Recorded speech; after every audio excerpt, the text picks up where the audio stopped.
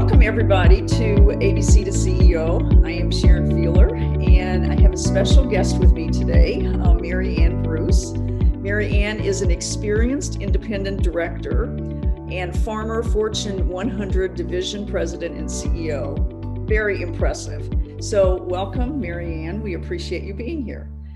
Thank you. I think what we'd like to get started with is you became a CEO in one of the division Fortune 100 companies. So many young girls, who is our target audience, young women, have trouble thinking about themselves becoming a CEO ever. So was this something that you had an aspiration to become, or how did becoming a CEO actually occur for you? Becoming a CEO was not an aspiration I had when I was younger. I did have an aspiration to be a leader, and that started back in high school. I can remember I wanted to run for the student council, and I was an elite swimmer, and so I wanted to be a captain of the swimming team. So I remember focusing on leadership. Career-wise, when I got my first position as an assistant manager, that was when I actually got to lead people and not just manage projects.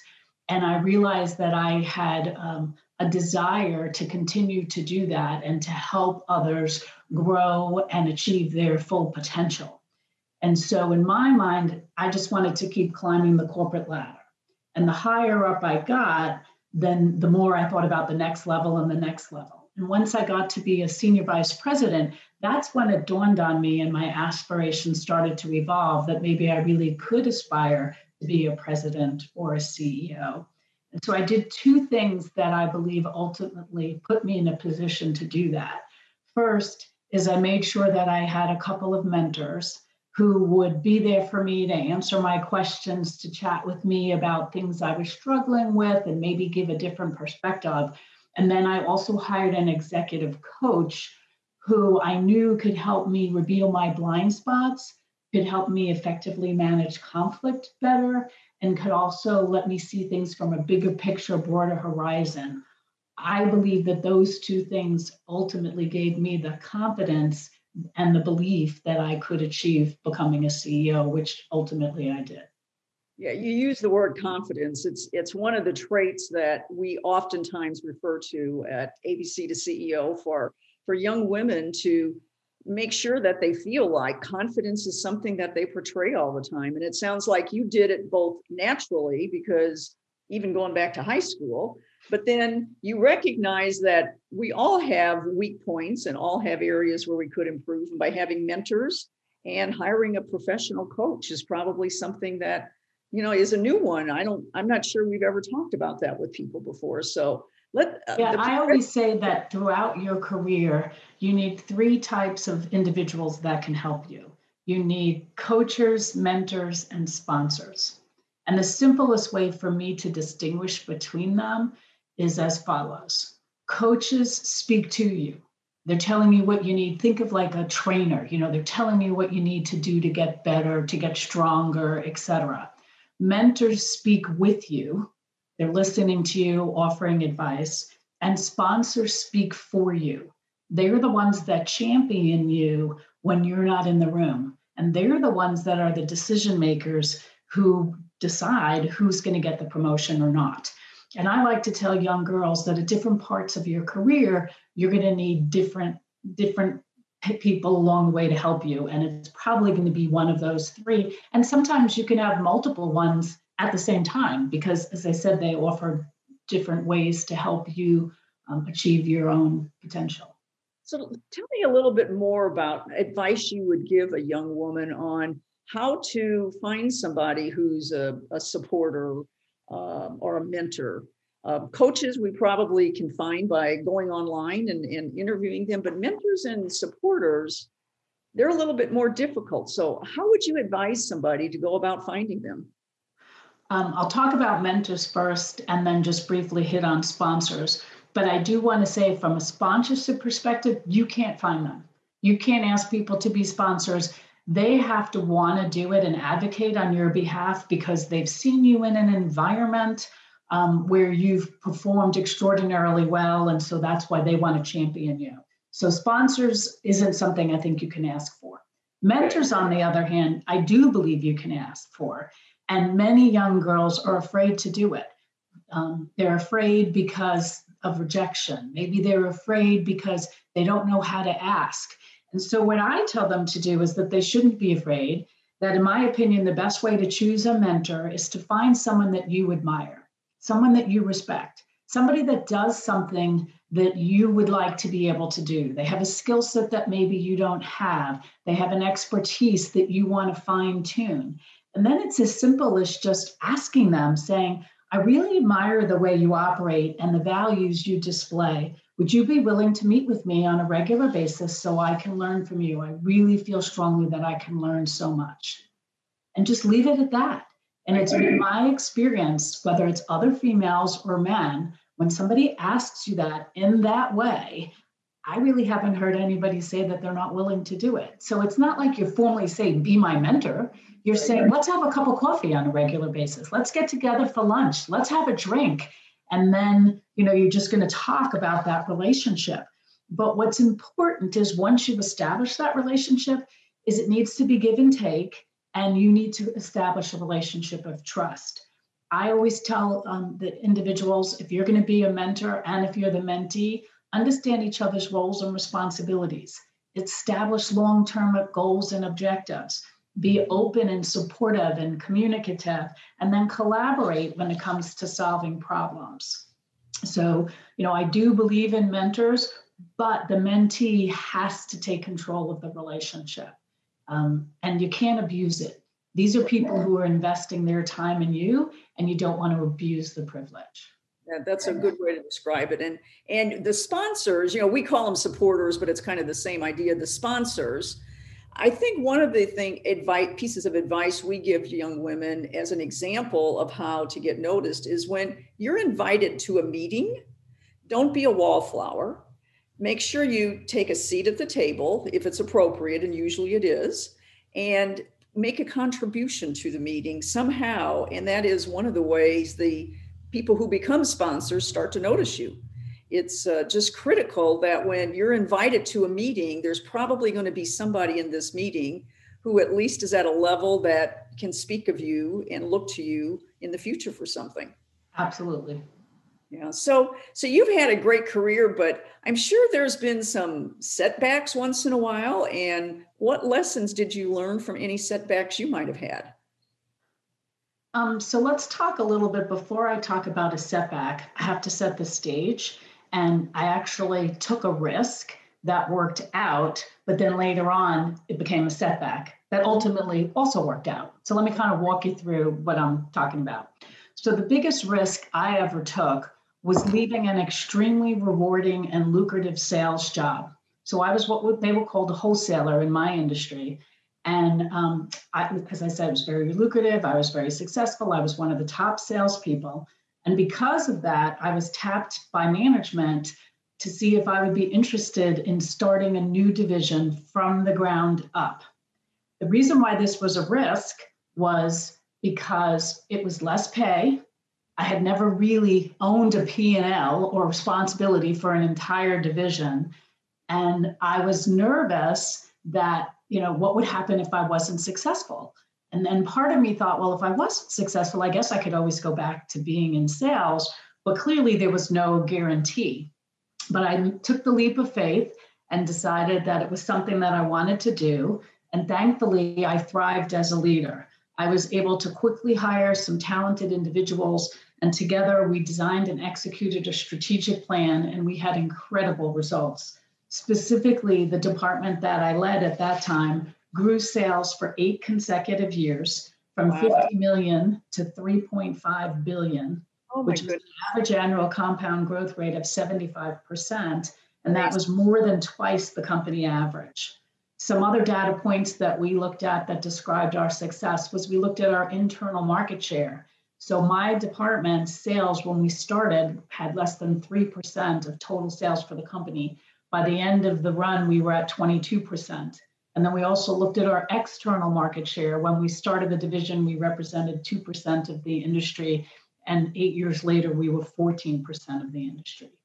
So when I look back and I try to think of why was I successful and the team was successful, from my perspective, it was a belief in myself and my instincts, confidence, to your point, that C word again, confidence in my capabilities.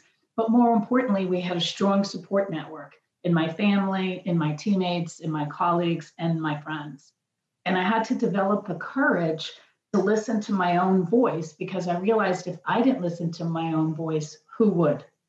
So over the years, I learned to trust my own personal strength and my power.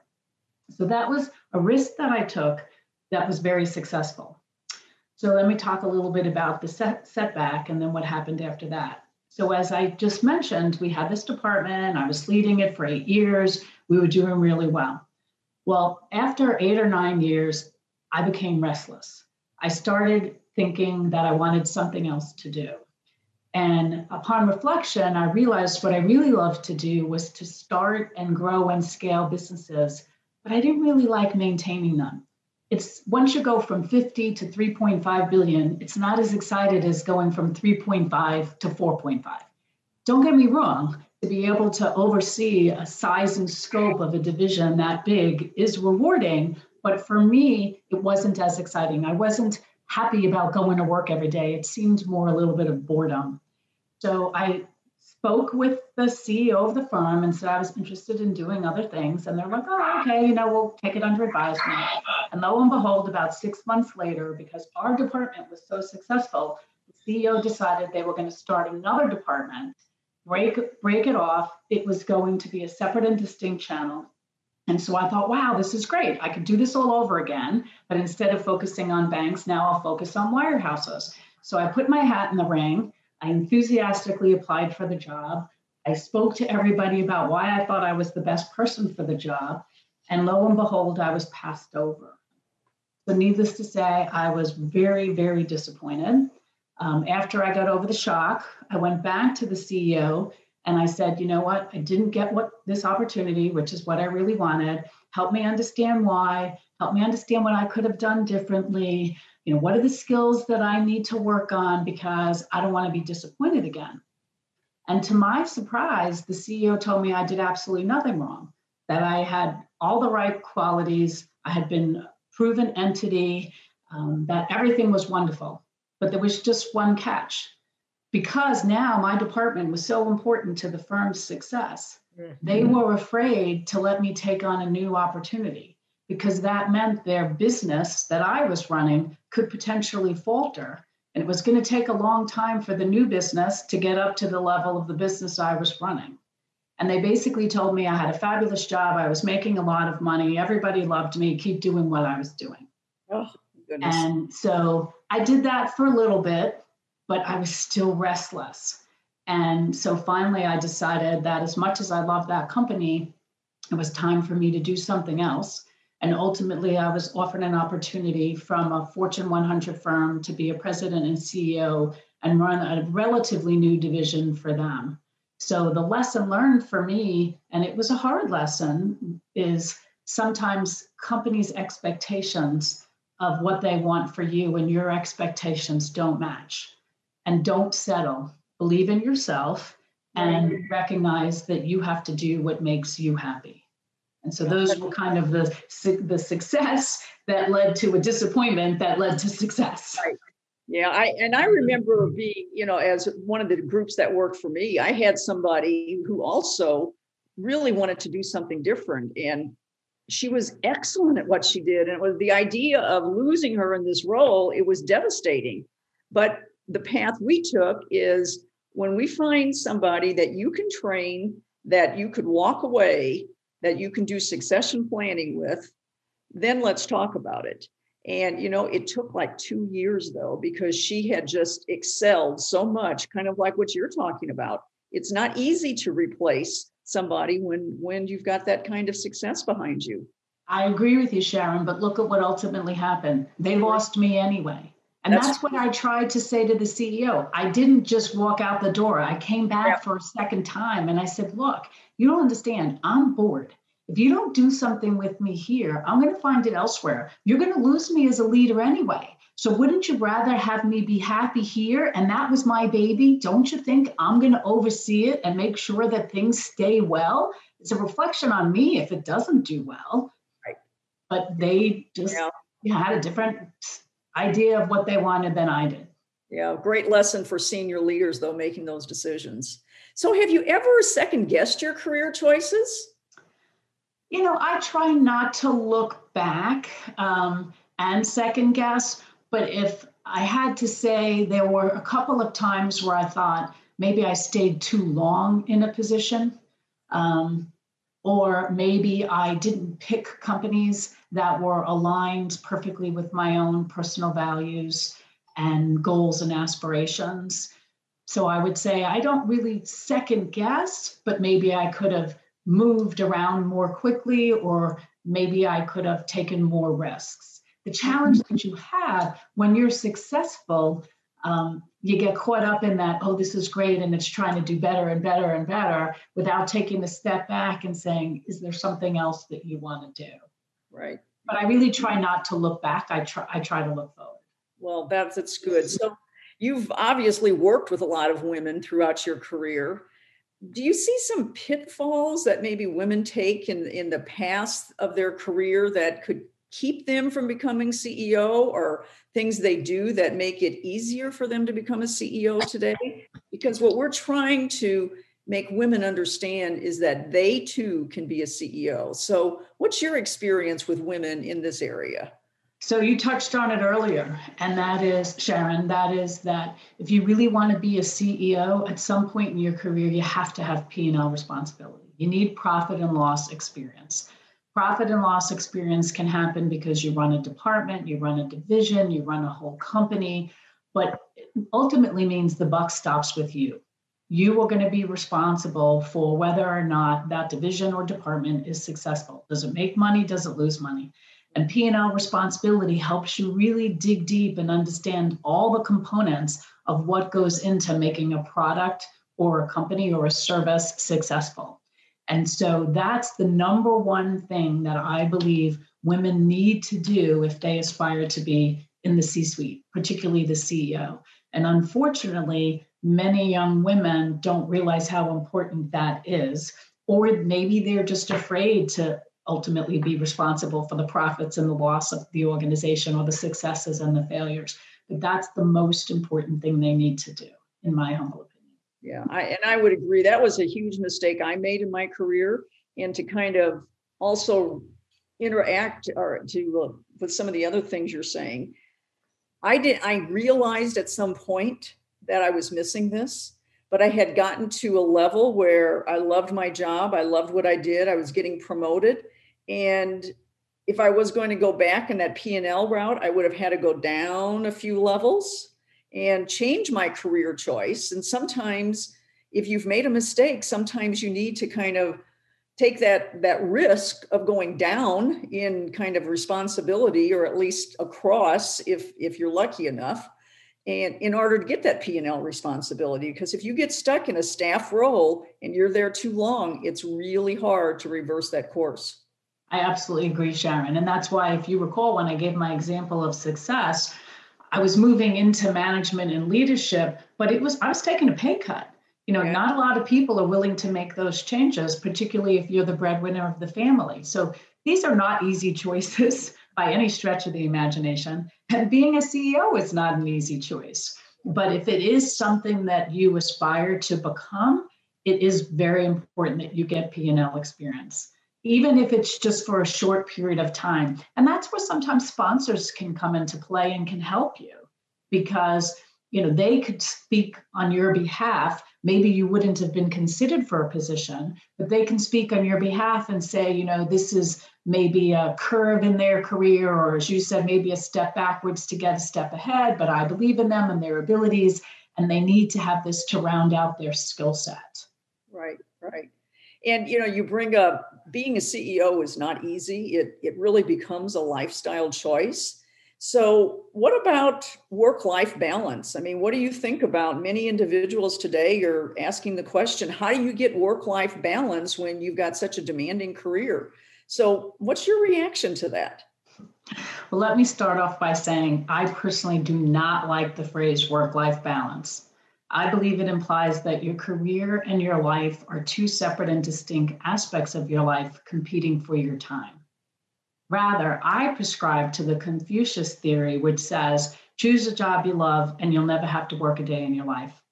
Because if you're truly passionate about your work and you love what you do, then they're not competing priorities, they're intricately interconnected. So I like to refer to it, instead of work-life balance, I refer to it as work-life integration. Now, that said, throughout my career, as I'm sure was the same with you, there are times where you could feel overwhelmed or stressed. The demands of an executive job, I was traveling 150 days a year. I was always on the road. Trying to balance that with a happy family life and children is hard. I'm not going to say it's not. And so I developed a couple of mechanisms that I use to help me cope. First and foremost, I learned how to rely heavily on my support network, my husband, my nanny, my extended family, my friends. They helped me participate in school and they participated, I should say, in school and other activities when I was at work and I couldn't be there. I became a master organizer and delegator. I outsourced all the time-consuming household chores. To this day, I have friends who have said to me, I cannot believe for almost 20 years you never walked into a grocery store. I never walked into a grocery store. I never walked into a bank. I never walked into a dry cleaner. My attitude was I could pay someone $10 or $15 an hour to do that. I was paid significantly more than that. My time was limited, and I wanted to spend my limited time with my family and my husband and my children. So I just outsourced all of that. I also made sure that I built time into my schedule. I told my secretary at least 1 hour of every day I needed to have as unscheduled. That was time that I was going to use for myself to think, or maybe to just get out and walk the halls and touch my employees and see what they were up to. I also made sure that I at least scheduled time for date night with my spouse once a week, or going to my daughter's soccer games or my son's track meets. I physically put it in the calendar. And once it was in the calendar, she knew that she couldn't take it out of the calendar unless she asked. And that was going to have to be something really important for me to take that off the calendar. I also took time to relax. I protected my weekends. Now, I will admit that this was before email and stuff became so prevalent. So I'm probably dating myself. But I made sure that when I left work on Friday, now I might not leave till midnight, but when I left work on Friday and until I returned on Monday morning, I didn't want to be disturbed. It needed to be an emergency for somebody to contact me. Otherwise, they had to contact me Monday morning. I turned my voicemail off. I really was not interested in speaking with someone on the weekend. That was my home time. I also took frequent vacations because I knew I needed to recharge my batteries. So I did that one of two ways.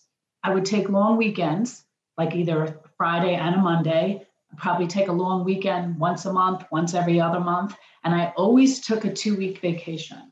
And I prided myself on being away from the office. You know, nowadays people call it, companies call it as PTO, and that stands for paid time off. And they give you a bank and you could do whatever you want. Most people didn't take their time. Most people have vacations piled up. I always took it. And I always told my staff not to think of it as paid time, to think of it as paid time off and not pretend time off. So many people go on vacation and they pretend they're on vacation because they're checking their email or they're checking their voicemail or they're calling their colleagues or somebody that worked for them. That's not taking time off. You need time to recharge your batteries. And so I made sure that I did that. I also set some guidelines for being home. As I mentioned earlier, I traveled a lot. I was on the road 150 days a year. When I took the job as president of Evergreen Investment Services, I spoke with the CEO and I said, look, he was a guy. I said, you're not going to maybe understand this, but I have children and I have a life outside of this job. And I am committed 24/7. I said, but I will not be away from my children more than 7 days in a row. And if I have to be away for work more than 7 days in a row, I am flying my husband and my kids to see me, and you're paying for it. And he agreed. And there were probably 2 or 3 times in my career where I had to do things overseas. And I did. I flew my kids and my husband, and sometimes I flew my mother or my nanny as well to make sure that, we could enjoy time together. And then I would say, lastly, I exercised a lot. I recognized the value of exercise. I love to play tennis, but you can't really do that all the time. So what I would do is I would walk the halls or I would walk the stairs. So if you have meetings, you can go up and down the stairs instead of using the elevator. And that would be how I could at least get some exercise during the course of the day. And so I also used to tell myself to remember to be kind to yourself. You don't have to try to be superwoman and live up to other people's expectations of what's normal or ideal. You just have to do what's right for you. So the bottom line is I realized that you can have it all, just not all at once. And at different points in your career and your life, you can have different priorities, and that's okay. And so that's why I like to refer to it as work-life integration and not work-life balance, because balance makes it seem like everything is even. It's not ever even. Right. Well, and it sounds like you took control of the situation. You said, this is how I'm going to do it. You had a plan. And I think also, maybe known to you, but maybe not, unbeknownst, you set a model for your employees to follow, which is so critical because too many CEOs do want to work unbelievable hours and people are afraid to take time off. But when they have a boss who does the integration like you're talking about, it allows other employees to be able to do the same thing. So kudos to you for setting such a great example, because it makes a difference. But yet you didn't give up responsibility of your job. You still had it all there. You just were able to manage it differently. Absolutely. Yeah. I would work like a dog between Monday and Friday, and then I'd breathe on the weekends. In fact, a motto that my dad taught me early on was, if I was willing to work like no one would, I could live like no one could. He always made me realize you don't have to be the smartest tool in the shed or the sharpest pack in the box. Somebody's always going to be smarter than you, but you could outwork or you could out hustle anybody. And I grew up with that mindset. And so I gave it my all 24/7, but it was just those 5 days a week and not on the weekends and not when I was on vacation. So you obviously were very successful, but how would you define and measure success? Kind of in your words, how do you do that?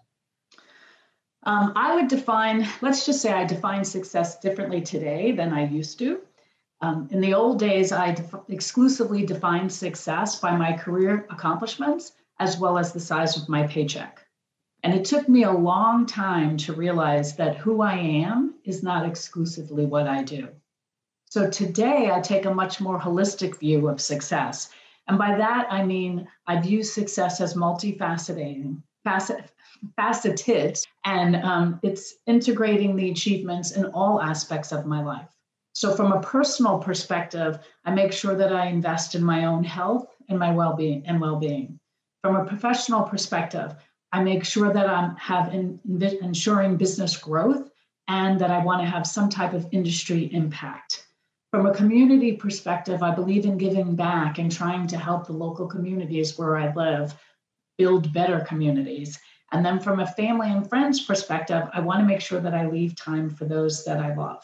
So where initially in my career, I defined myself exclusively as what I did, I came to realize that what I did was only a small portion of my life. In addition to being a good executive, an effective executive, I'm a mother, I'm a sister, I'm a daughter, I'm a friend.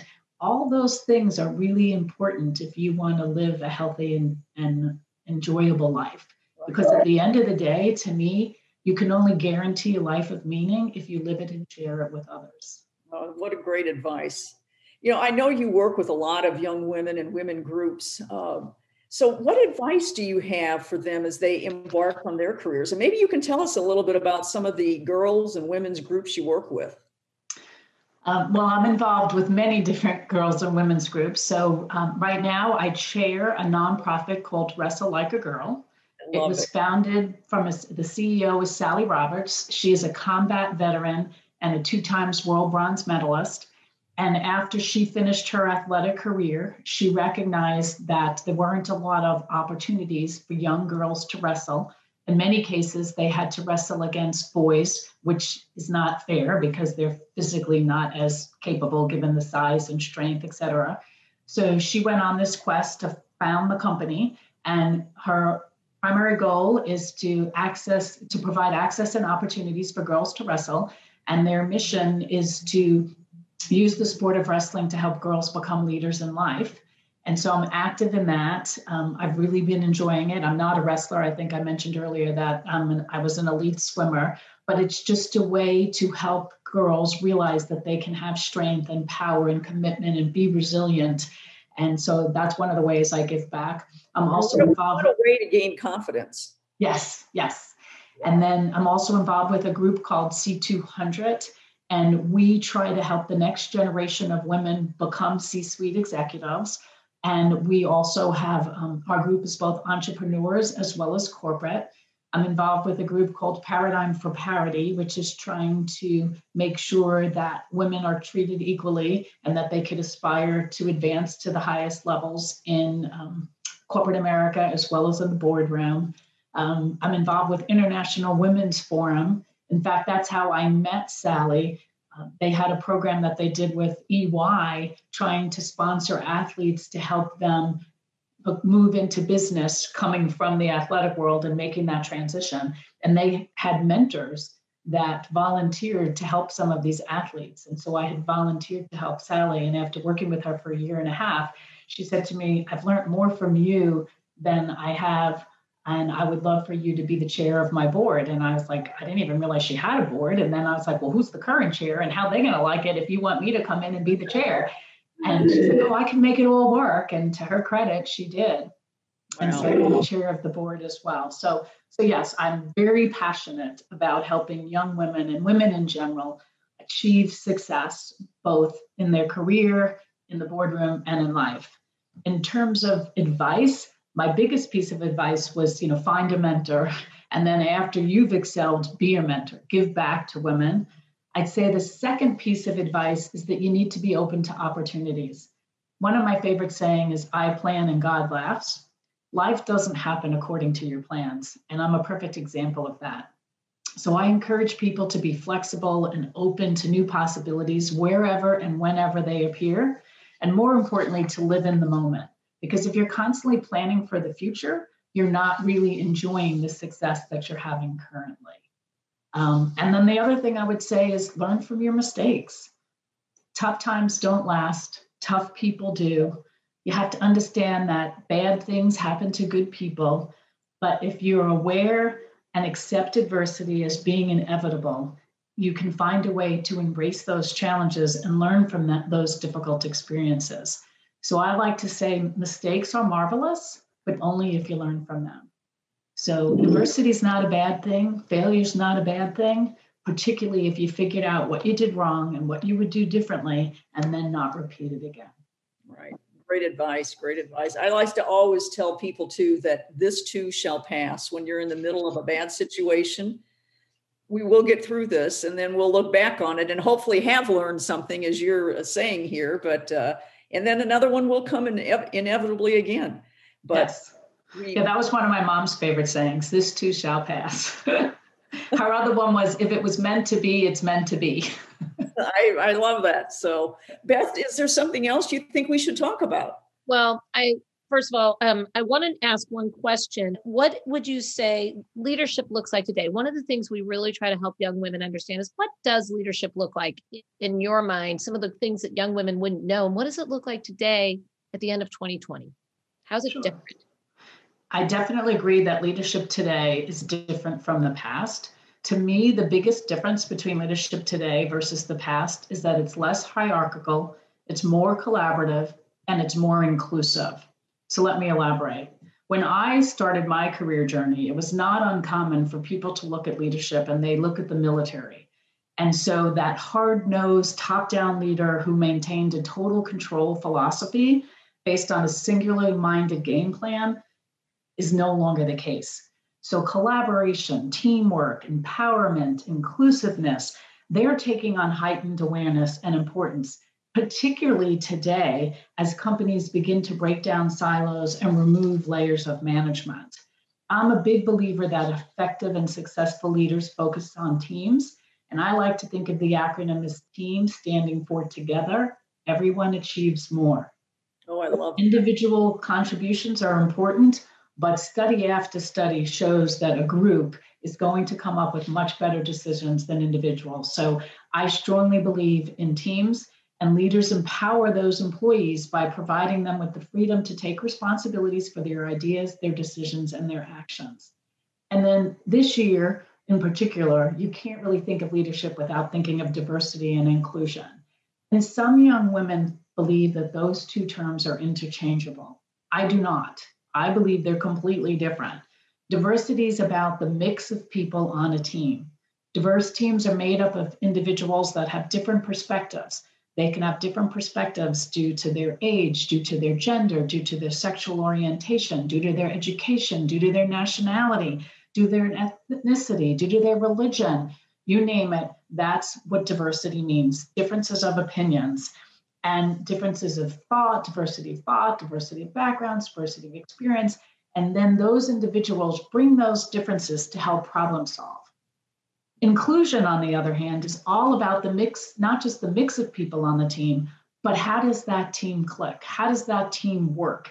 It's about creating a culture where everyone feels like they belong, that their individual voices are heard, that they're acknowledged, and that they don't have to conform to others' ideas or opinions for their ideas to be valued.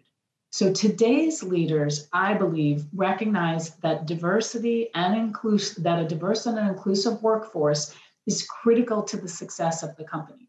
Study after study after study has shown that diverse teams are more productive, they're more innovative, they're more committed to the company, and they're more satisfied with their jobs. And insightful leaders find a way to leverage that diversity and take advantage of it so that together they can come up with different ways to solve problems and make better decisions. So leadership has evolved like everything else. And I'm just a firm believer that teamwork, collaboration, inclusiveness is what really propels insightful and successful leaders.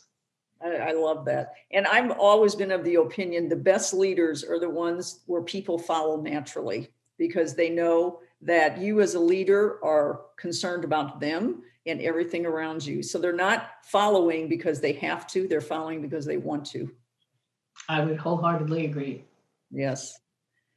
So this has been a very interesting, insightful 30 minutes. And I can't tell you, Mary Ann, how much your words of wisdom are going to go so far for our ABC to CEO website. You've made so many quotes here that I can't wait for us to kind of pull together and be able to share with others as in its entirety and in small little bites here, because they're quite meaningful. And I thank you for the time you've put into thinking about this. It comes natural to you, I know, but Beth and I really appreciate what effort you put into making this what I consider to be a very successful 30 minutes here. Well, thank you so much for having me. I love giving back, and I particularly love helping women because they haven't had as many role models as maybe their male colleagues have had.